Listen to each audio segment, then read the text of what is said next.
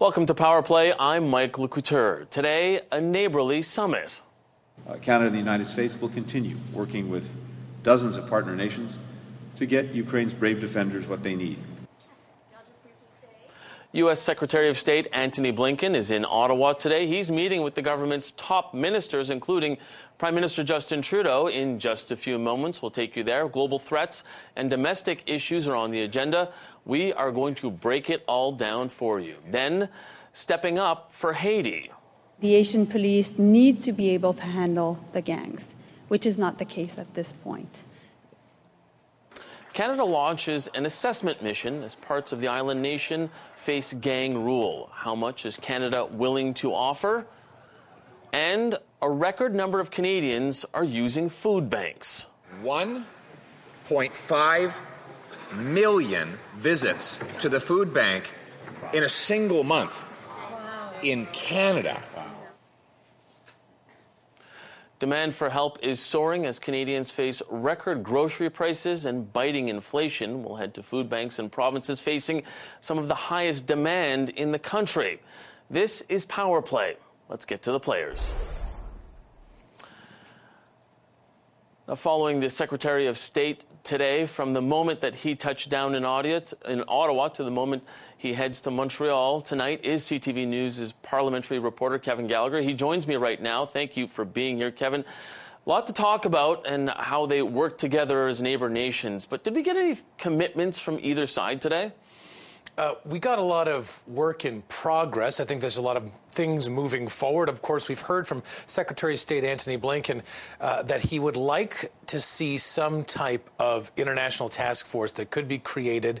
It's not really clear when that would go in. It's not really clear, the type of mandate it would have. Obviously, there has to be a lot of support from the government in Haiti, such as it is, of course, because a lot of the need for this stability is because of the gang rule that's taking part in that country. So I think from heading into this meeting, the State Department was briefing journalists before Blinken left and really played up Canada's ability to be on the ground. Obviously, there's a history of peacekeeping missions in Haiti, RCMP going to Haiti. But at the same time, the question was, well, could Canada potentially lead this task force because the U.S. has said it will not?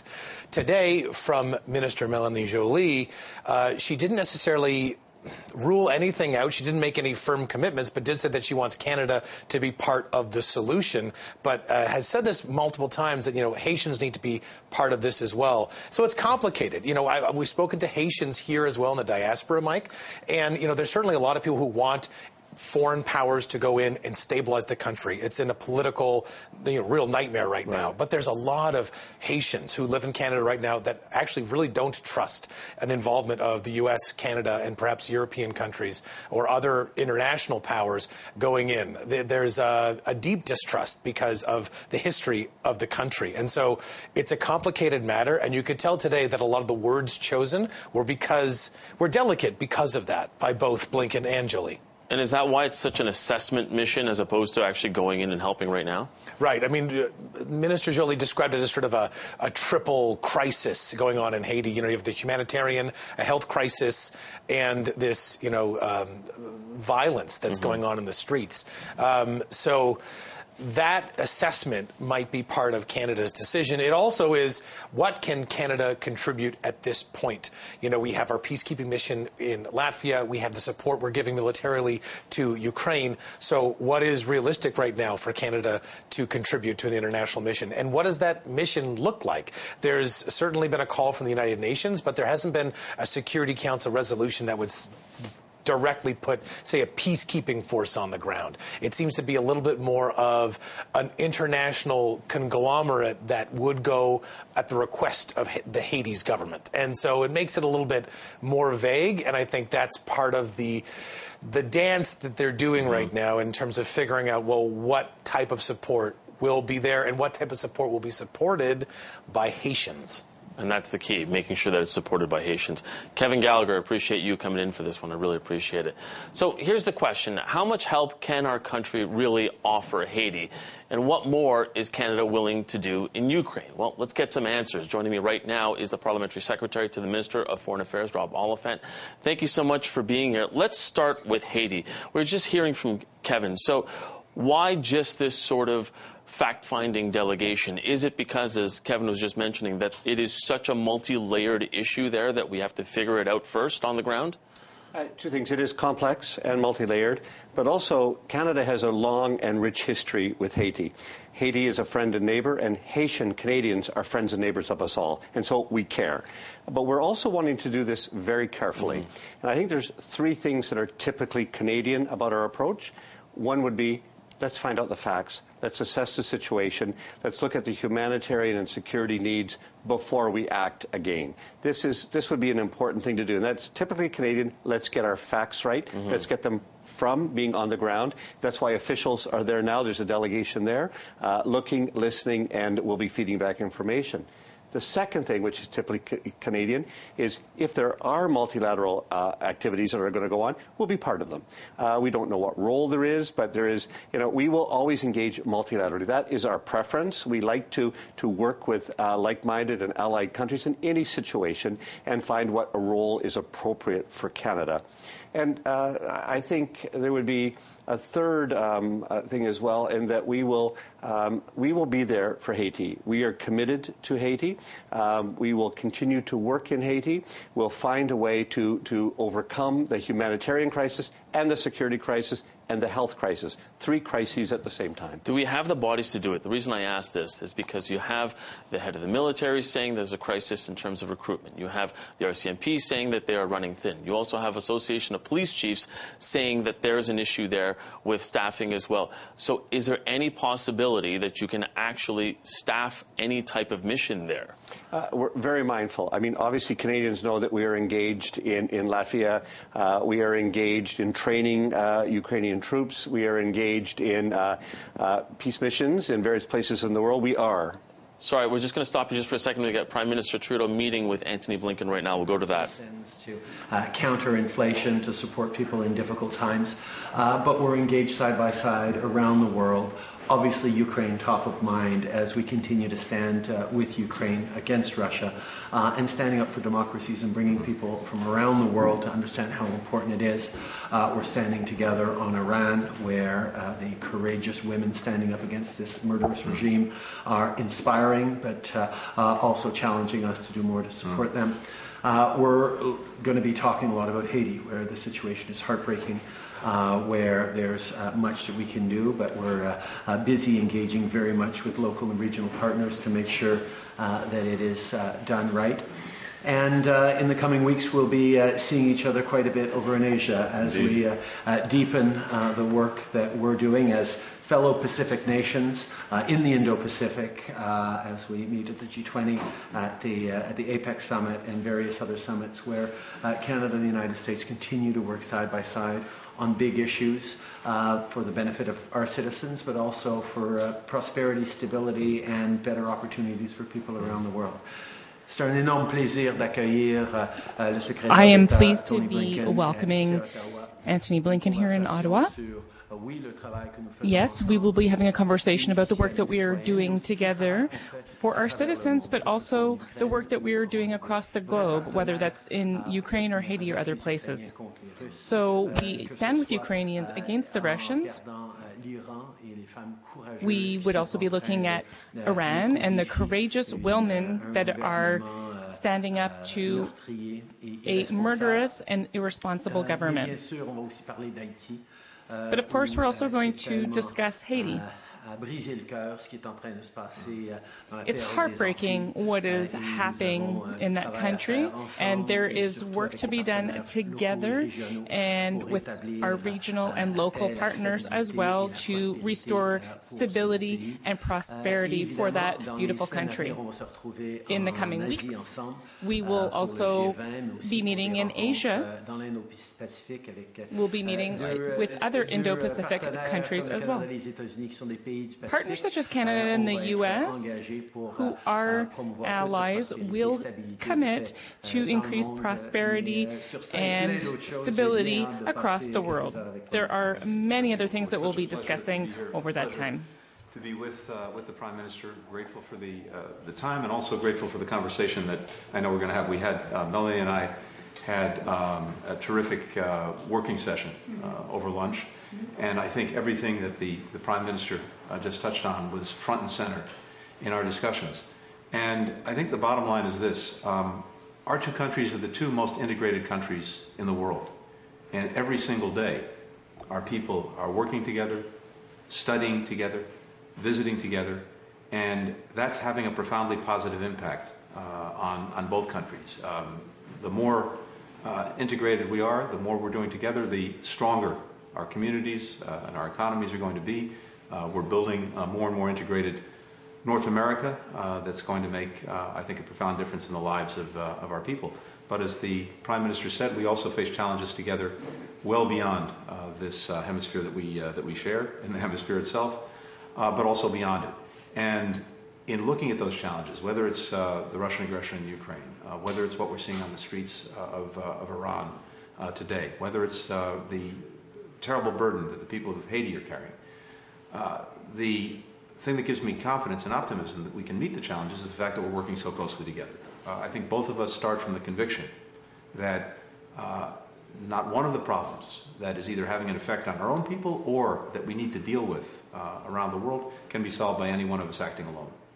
The more we find ways to coordinate, to cooperate, to work together, the more effective we're going to be. And that's the hallmark of what the United States and Canada are doing together. And we're doing this not only in our own hemisphere, not only in Europe when it comes to Ukraine, but also increasingly in the Indo-Pacific, in the Arctic. We're both Indo-Pacific countries. We're both Arctic countries, and we spent some time talking about that because so much of the future, in different ways, will be written in those places. So for us, having this almost permanent day-in, day-out contact, as well as the opportunity to have these conversations, couldn't be more important, and I have to say we could not be more grateful to have a partner in Canada. Thank you. Merci beaucoup, tout le monde. Thank you so much. So that was U.S. Secretary of State Antony Blinken, Prime Minister Justin Trudeau on Parliament Hill having a bilateral photo op there and a few words. We'll return to Rob Oliphant here, the Parliamentary Secretary for the Minister of Foreign Affairs. I just want to pick up on something that Prime Minister Justin Trudeau there said to the Secretary of State. Meeting at the G20. The G20 coming up in Bali, Indonesia. Russia's part of the G20. What role does Canada have there? What will Canada do? What is the plan in terms of going and approaching Russia? Because in the past, Canada has been very good at trying to peace broker. Is there any role for Canada to actually go to Russia and try and have a conversation about this? I would say we have a number of pretty critical international fora coming up with the G7, the APEC, and the G20. All of them engage Canada to be at our best and provide leadership and to provide thoughtful consideration. When the G20 happens, that will again be what Canada does. I think Canadians know that Russia has crossed a line. That Russia's illegal and really barbaric invasion of Ukraine has set them outside certain bars. But they'll be in the room. They will be in the room, and Canada will find a way to express our condemnation, as we have at the Human Rights Council, as we have at the UN General Assembly, as we have on every other fora that we have been engaged in. And we will continue to do that.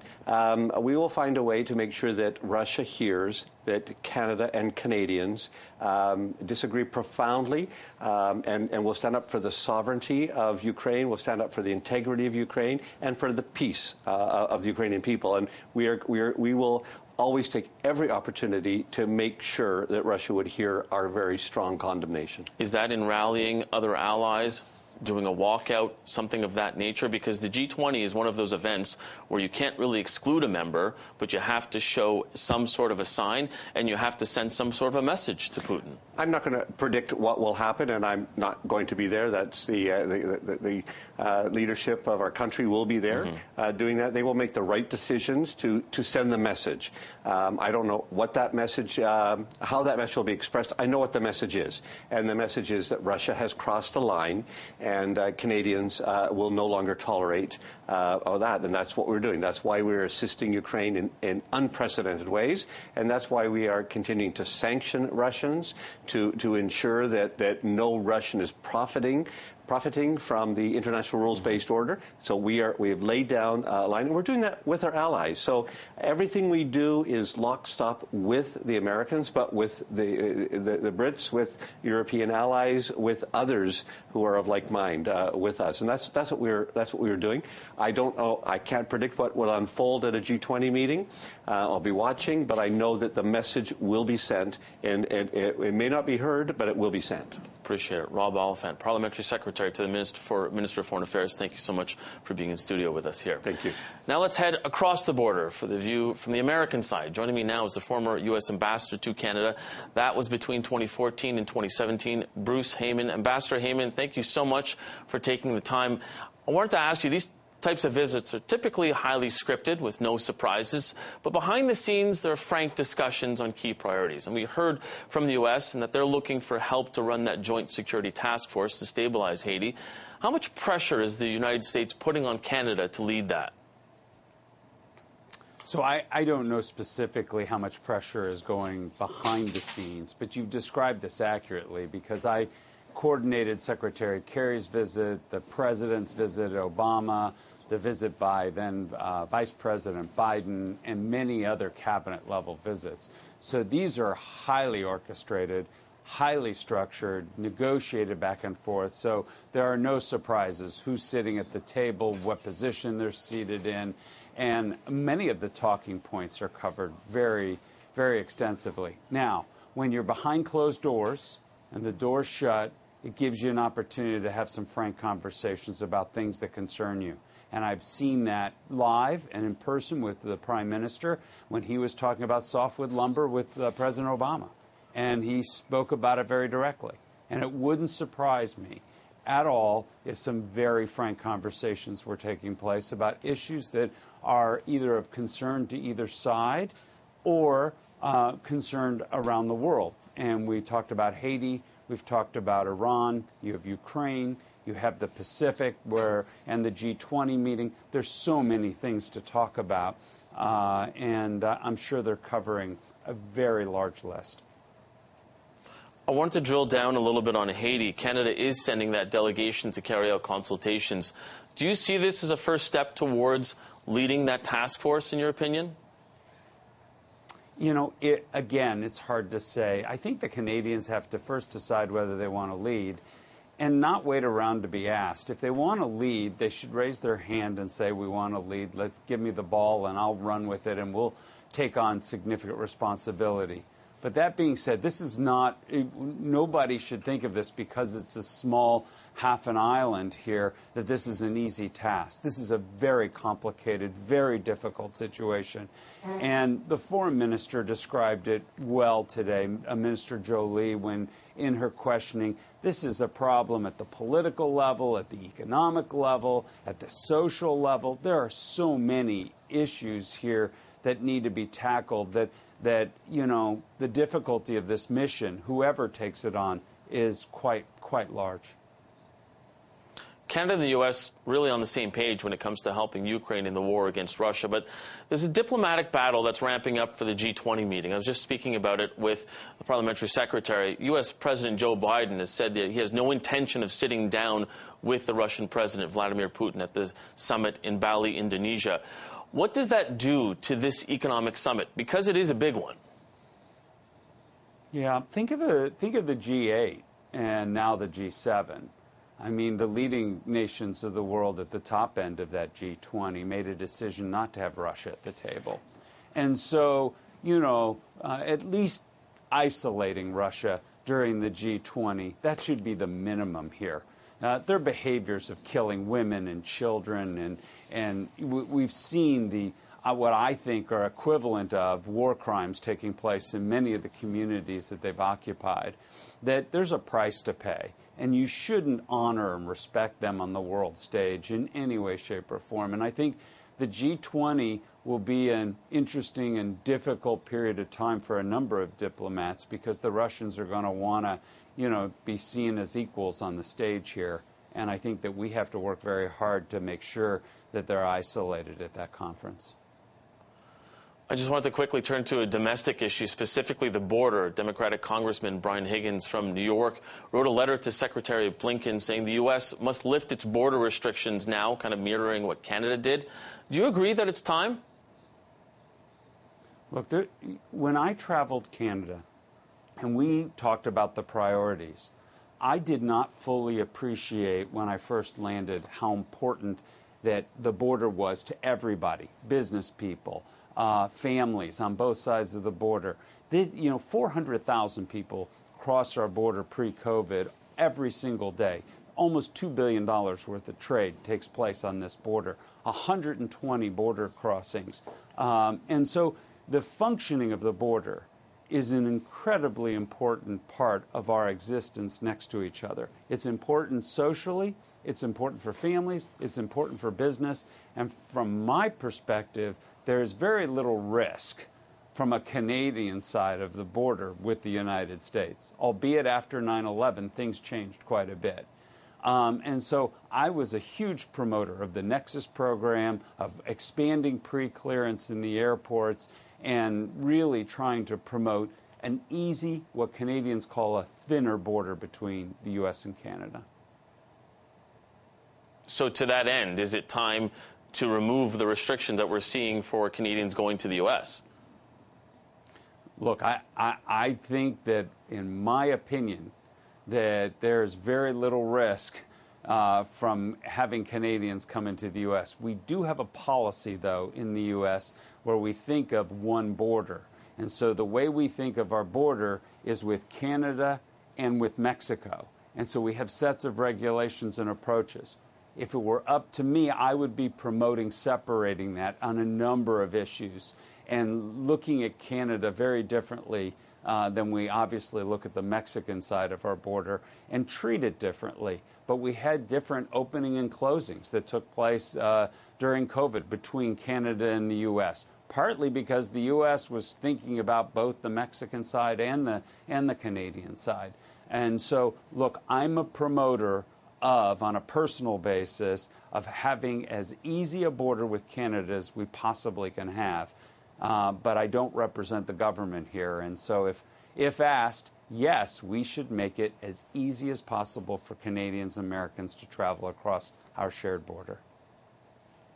Former U.S. Ambassador to Canada, Bruce Heyman, thanks so much for joining us today. It's a pleasure. Be well, everyone. You too.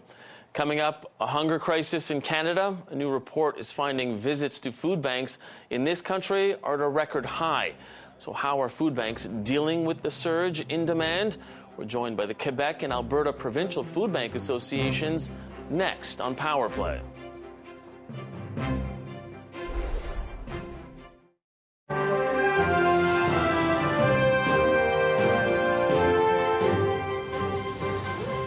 The member would have Canadians believe that they've never had it so good. Yes. Well, if that were true, then we wouldn't have 1.5 million visits to the food bank in a single month in Canada. Mr. Speaker, there's a very clear difference on this side of the House in terms of what we are doing to support Canadians. Since we were elected in 2015, Mr. Speaker, 1.3 million Canadians have been lifted out of poverty, and that includes over 450,000 children, Mr. Speaker. A new sobering report from Food Banks Canada is shining a light on the growing food crisis in this country. Their Hunger Count 2020 report found 1.5 million people used a food bank this March. That number went up 15% from 2021. Almost half of those people visiting food banks were single-person households. Alberta saw the biggest jump in food bank visits from its pre-pandemic levels. It went up 73% from 2019, while Quebec saw the most visits to a food bank in March of 2020, nearly 500,000 visits that month alone. For more on this pressing hunger crisis, let's bring in representatives from two provincial food bank associations. Véronique Beaulieu-Fowler, she is the director of the Philanthropic Development for Food Banks of Quebec, and Ariana Scott, she's the CEO of Food Banks Alberta. Welcome to both. Ariana, let's start with you. Your province saw the highest jump in food bank visits, 73% jump from 2019 to 2022. What are you seeing on the ground in Alberta? I think we're seeing exactly that, and we liken it to a natural disaster. We're currently experiencing crisis-level food insecurity within this province, and our food banks are struggling to keep up with that demand simply because the cost of food has gone up, donors are turning into clients, and more people are arriving at our doors. Is there something happening specifically in Alberta, though, that is speaking to this jump? I think there's some interesting statistics coming out of Alberta. We're trending away from the national numbers as far as the number of food bank users who own homes. So we currently are seeing about 11% of food bank users are homeowners, and we have one of the highest numbers and definitely trending away from national numbers as far as the number of people using food banks who are employed. And what that tells us is that while people may be going back to work and unemployment rates may be dropping, the employment that they're securing is not paying enough to be able to cover the cost of living in this province. Véronique, in March of 2022, Quebec saw the most visits to all food banks out of all of the provinces. What is the reason behind that in your mind?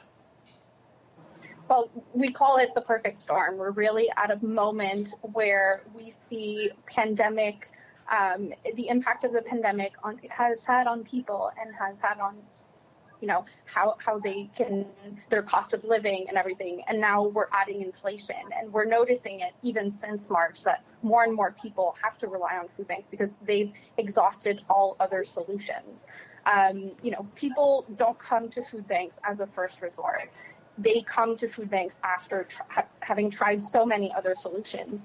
And we're highly concerned. So we have, almost 500,000 visits to food banks in Quebec, but there are other programs that we're also looking at that provide food assistance to people who most need it. We're looking at 2.2 million services rendered in March. That's huge. For us, that's a huge increase of 20% compared to last year.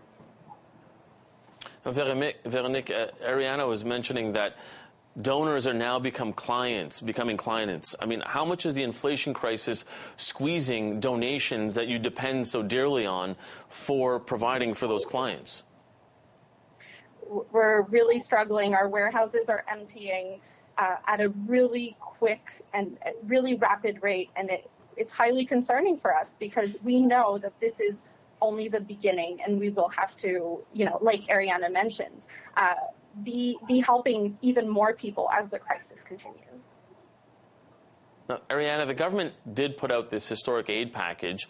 They did it over the course of the pandemic, but now those have actually dried up and are being replaced with targeted supports. Are they meeting the needs out there that you're seeing amongst your clients? No, I think that the supports that were put out during the pandemic certainly showed that social programming for individuals and families and social supports for them from the government definitely have an impact and a positive impact because during the pandemic, there was a period in time when CERB first came out and other supports like that food banks actually saw a stabilization, if not a decrease in usage for a brief period of time. But with the ending of those programs, you're now seeing more and more families and individuals utilizing our services. And it just goes to show that so many of our social programs haven't kept up with inflation.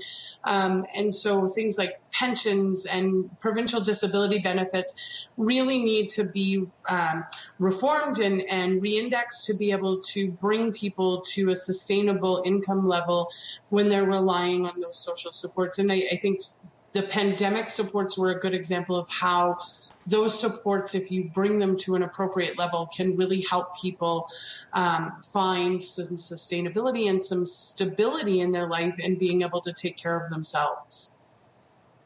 Veronique, it sounded like you were saying as we're heading towards the holiday season, food banks are going to be reaching a breaking point because of the drying up, basically, of donations. Is there anything that the government can do to specifically help food banks now, either give more help with supply chains or even just money to food banks? We definitely need support to purchase food right now. We're at the point where we don't have a choice to purchase food to be able to answer demand.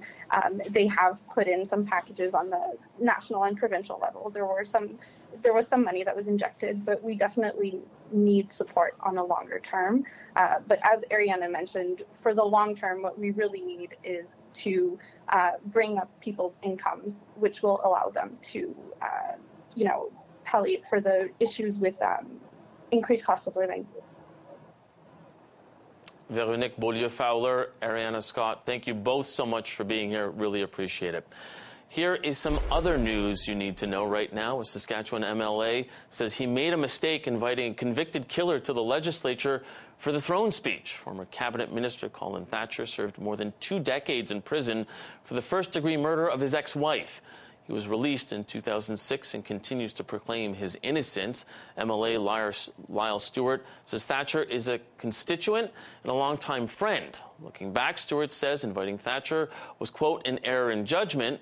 Saskatchewan Premier Scott Moe also condemned it today. The MLAs, they have an invitation list that they're provided from the Legislative Assembly, and they conduct themselves with inviting, constituents that they choose to invite. As I said, this MLA, Lyle Stewart, has invited this individual to the throne speech yesterday. I would have done things differently. Today, the head of the Ontario Provincial Police told the Emergencies Act inquiry that his force could have done more to support Ottawa police as protesters took over the downtown core last February. We could have amassed additional resources if we're required. We could have contributed to contingency plans, and we could have just offered some advice and guidance if it was appropriate. Being mindful that Ottawa Police Service has always been very highly regarded and respected for its ability to manage protests, lawful and otherwise. And in fact, as a sergeant, I was deployed to Ottawa as a member of a public order unit and had experienced firsthand Ottawa's ability to not only plan for events, but to manage those events. So far this week, the inquiry has heard from a number of police witnesses. Tomorrow will be a one to watch, as former Ottawa Police Chief Peter Slowly will testify. He resigned over his handling of the convoy. And tragedy in Manitoba, where 4 children have died after a fire erupted at a home in Thompson. That's about 760 kilometers north of Winnipeg. 2 adults made it out of the basement, and a 13-year-old girl climbed out of a second-floor window. They were taken to hospital with non-life-threatening injuries. RCMP says a 10-year-old girl and 3 boys, aged 9, 7, and 4, died of their injuries. Well, still to come on Power Play, U.S. Secretary of State has come to Canada with global tensions taking center stage. How do Canada and the U.S. stay on the same page? Canada-U.S. relations expert Scotty Greenwood joins us next. Stay right there.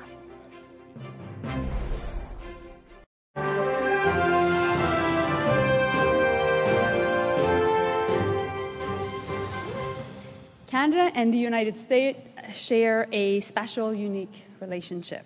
Of course, our 2 countries are bound by geography and history. But as we see elsewhere in the world, being neighbors does not guarantee being allies. It speaks, our own collaboration speaks to the closeness of the Canadian-U.S. relationship and the ground that we had to cover today. And as I said, that'll continue.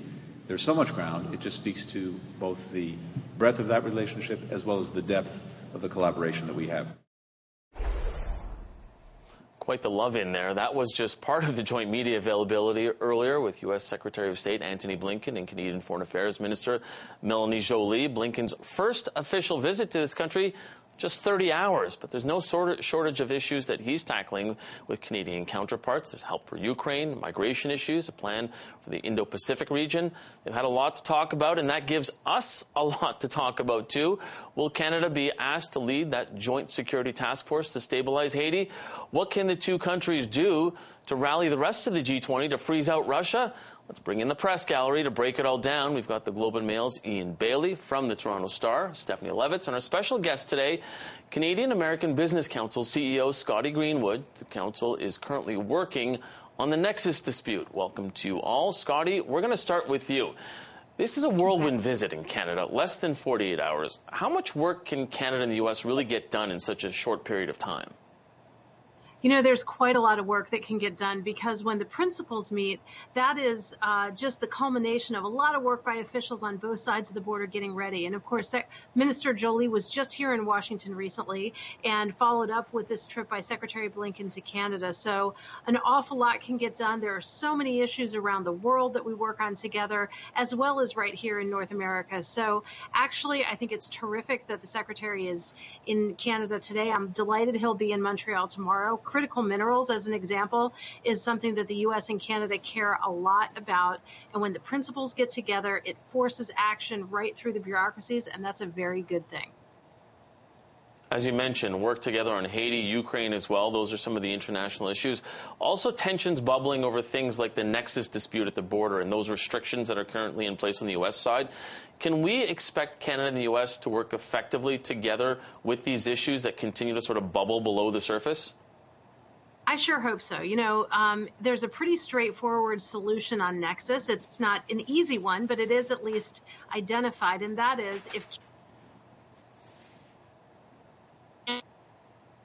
to U.S. CBP officers, they'll be able to return to their post at Nexus enrollment. It's as straightforward as that. Not that it's easy, but it's doable. So I hope we'll be able to solve that one. It's so important to save Nexus. It's in both of our countries' best interest to do so. And I was pleased with the conversation that the minister and the secretary had, or at least the readout I saw of it today. Scotty, you froze for a second when you said the solution was so simple, and you ended with the solution is so simple. So can you explain what the solution was? Because I don't think any of us got it. Oh, sorry. Not simple, but straightforward. Not easy, but straightforward. Right. And the solution is for Canada to give the legal protections to U.S. Customs and Border Patrol officers doing their official duties in Canada. So I'm not saying it's easy, but it is identifiable. It's straightforward. And I'm really pleased that the minister and the secretary talked about it. I hope that Canada will see its way through to solve it. It's so important for both countries. So important. And Steph, kind of controversial, though, for both countries at this point. Why is it so controversial, this issue with the Nexus issue with the border guards? Well, in some way, it's an example of diplomacy sort of breaking down, right? I mean, you look at the Secretary of State and Melanie Joly today, and they were so in simpatico about so many other things. You almost expected them to break out into a musical, and just start singing their lines together. But then it's interesting, right? Because you have these global partnerships, big picture issues, Haiti, as you mentioned, Ukraine. But when it comes to the nitty-gritty of actually being neighbors, that's not as simple. That's not as easy as putting pretty words on a page and talking about global alliances and partnerships. That's about each side being willing to give a little on something that affects them both. Ian, when it comes to the issues in Haiti, I mean, there certainly seems like there's a lot of hinting and a lot of nudging on the U.S. trying to push Canada in a direction. Do you think that continues to sort of go below the surface, or is it really sort of overt at this point? Well, sort of some aspect of it is definitely overt, and I suppose behind the scenes, perhaps as we speak, the Secretary is with the Prime Minister. They'll be having dinner tonight. Perhaps there'll be more pushing on some other aspects of it. It certainly sounded today, listening to what the Foreign Affairs Minister said and what the Secretary said, that there's no breakthrough coming on this subject this week before the Secretary leaves tomorrow to return to Washington. No breakthrough right now, but perhaps this has to work its way along. Perhaps there'll be sideline conversation on this when the Prime Minister meets the President in future meetings and sort of bring this to some kind of solution. But clearly, given what's going on in Haiti, there's some urgency to dealing with this matter. Yeah. Scotty, I want to bring you back here, especially on the nexus and the border issue. But can that question of nexus really be taken care of when you have the U.S. that continues to have border restrictions that Canada doesn't have for travelers? I think so. I hope so. Those are two different issues, right? And they should be solved. I think in the case of Nexus enrollment centers, the U.S. has reopened its Nexus enrollment centers and Canada hasn't. And the reason Canada hasn't is because it won't provide the protections that the U.S. officers need. So that, again, it's not easy, but it is straightforward. On the entrance into the United States, this is one that Canada has been asking for a long time, and it is an example of how asynchronous our border policy has become. So it really would be beneficial. It would behoove all of us to get back to a place like we were in the good old days of the Smart Border Accords, where Canada and the United States worked on border policy together. That's what benefits us. That's what the model for the world is. And I hope we can get there.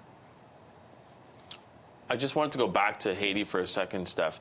When you consider the shortages that we have in the military, RCMP, even police forces, how much can Canada really step up here in terms of providing personnel? I don't think much. I mean, it's a question of reallocating resources from other things. You think about it, the Defense Department right now is in the midst of its own policy review, trying to figure out what defense policy looks like in Canada. For this country, Melanie Joly alluded today to the Indo-Pacific strategy document that's going to be coming up in a couple of weeks. That's going to need to have a defense component to it. We don't have a lot of nimbleness right now into our armed forces. We don't have a lot of readiness in our armed forces, such as it is to respond even to domestic emergencies. So to commit ourselves to yet another international mission, I was taken today by Melanie Joly talking about things more like sanctions and more, other ways to sort of bring some more stability to Haiti. And maybe we're getting to a point where we can't be that military player we used to be. We just don't have the bodies.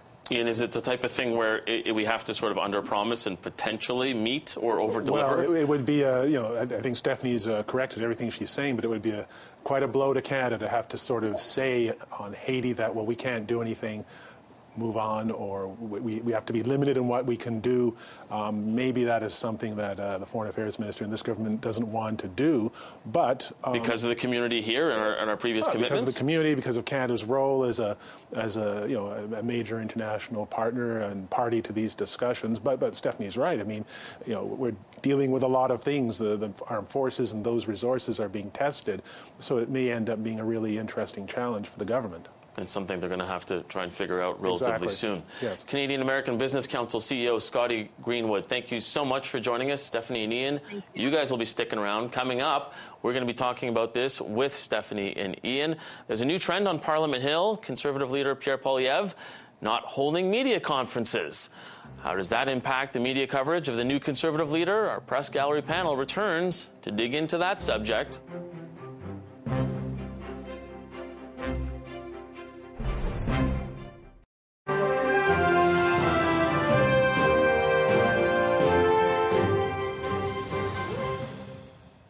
Is Pierre Poilievre missing in action? The new Conservative leader hasn't taken questions from the parliamentary journalists for more than 40 days. We know that because press gallery panelist Ian Bailey did the math.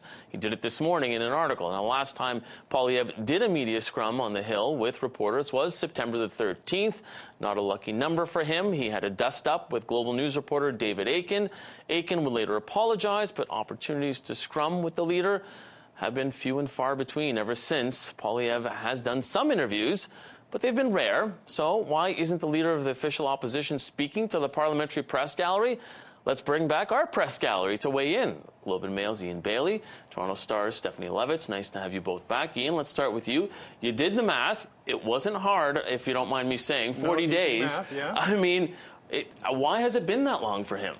Well, Pierre Poilievre said during the leadership race that he had a view that he could get his message out through the social media channels that he's developed as an MP for a number of years. He's been quite good at it. He has a number of followers and all the key social media channels. So he's just clearly decided that this is what he's going to do. He's going to rely on social media and dealing with some off-the-hill reporters to try and get his points out. I think a point's worth making here. I've covered politics in 3 provinces, Newfoundland, Ontario, and British Columbia, and certainly the norm in legislatures there is that opposition politicians in particular seek out the opportunity to clamor to sort of get their message out, to sort of have a voice in the discussion of issues. Now, here Mr. Poilievre has decided he's not interested in doing that. No, it's a free country; he can certainly do that, but it's very unusual. It's really unusual that certainly in Canadian politics that an opposition leader doesn't want to be part of the conversation, and especially here. Part of the math as well is that there have been many days in recent weeks where all of the other party leaders, including the Prime Minister, as recently as yesterday, were taking questions from the media. Jagmeet Singh's holding news conferences. The Bloc leader, Yves Blanchette, is also holding news conferences. And the Prime Minister at caucus or Cabinet is stopping, as yesterday at Cabinet, to chat. Not to take a dozen questions, but certainly to take 3 or 4, 5 questions on issues of the day. So it's a very unusual situation that Mr. Poilievre's in right now by his own, I presume, his own decision. Steph, you were at that press conference, and it seemed like it wasn't going to be a press conference at the beginning of it, from everything that I've talked to you about it and other reporters there. It was going to be a statement. And really, David Akin jumping in there and asking whether or not he was going to be taking questions was about that. Will you be taking questions? Do you think, as a result of that we're not going to see Pierre Poilievre speak to the Parliamentary Press Gallery as a result? I can't presume to know anything about Pierre Poilievre's communication strategy, primarily because I think it's Pierre Poilievre who's in charge of his communication strategy. And I think, the party has now hired a director of communications for the official leader's opposition office. They've also hired a new director of communications for the party. I think they're in a position of figuring out what their comm strategy is. But at the end of the day, it is up to Mr. Poilievre to make the choice. He can either walk by the cameras and stop and talk, or he can't. The challenge, I think, just to pick up on a point that Ian made, becomes when his approach becomes the trickle-down approach for all of caucus. So, the government, the role of the official opposition is to hold the government to account. And the government right now is making all sorts of decisions. Let's just take the meeting today between Blinken and Joly that may have repercussions. And to be able to challenge those decisions is part of the opposition's job. And so when we're all standing there outside of caucus, and we're not asking just to speak to Mr. Poilievre, but we're also asking to speak to the finance critic, the foreign affairs critic, the housing critic, and now it seems those people aren't coming either, then we have to wonder what's going on. I mean, does the opposition, they can have their own strategy about how they want to hold things. I mean, yesterday, we have an interest rate hike out from the Bank of Canada. We know that the Conservatives have been going very hard on this. They didn't put anybody up in front of the media to talk about it. The messaging coming from their office was, well, just watch question period. Pierre Poilievre off the top, makes his comments to Justin Trudeau, snags a clip, goes on social media. He's got hundreds of views in a matter of seconds, and he feels as though he's gotten his message out. All right, but there are questions that need to be asked by the government. There's things to need to be challenged, and some of that work is done through the media as well. And, I often laugh a bit because you see Conservatives and other opposition parties, they'll hammer the government on stuff. And how will they do that? They'll link to stories in the media. Right? So on the one hand, they disdain us and don't want to talk to us. And on the other, use our work to make their point. And I always find that that's a bit of a funny tension there that they haven't yet reconciled. And Ian, on the point of question period, I mean, of all people, Poilievre would know that, yeah, that's a good forum, but at the same time, that doesn't get you elected. Few Canadians are actually watching question period. So was it really bypass the media by speaking directly to my followers on social media? Well, on question period, Thomas Mulcair was a superb questioner in question period. We still remember his sharp questions, but it didn't get him and get the NDP into power, although, they were doing relatively well. Do many Canadians watch question period? I don't know. Perhaps we do. Not. We do, obviously, because we're here. But perhaps not many Canadians are taking time out of dealing with their kids and having their lives to watch question period. They watch some of it, but probably not a lot. One other point I'd make is that, it's not an either-or. I mean, opposition politicians don't just speak to the media and their legislatures are here. They can do other things. This is just part of the pie. They can communicate directly with the party, as Mr. Poilievre does. They can communicate with, by social media or what. But this is part of the dialogue. It's part of the dialogue going on in legislatures across this country right now. So it's, from BC to Newfoundland and north. I mean, opposition leaders are communicating with media in legislature. So it's just very strange here that the opposition leader is sort of like Batman behind Commissioner Gordon, sort of vanishing here and there. We've got to wrap it, but I just want to take this opportunity to tell Mr. Poilievre, seat's always open for him right here on Power Play. Be happy to speak with him. Unfortunately for today, though, that's our Power Play Day in Politics. Thanks for spending your time with us, everyone. We'll be back here tomorrow. Have a great night.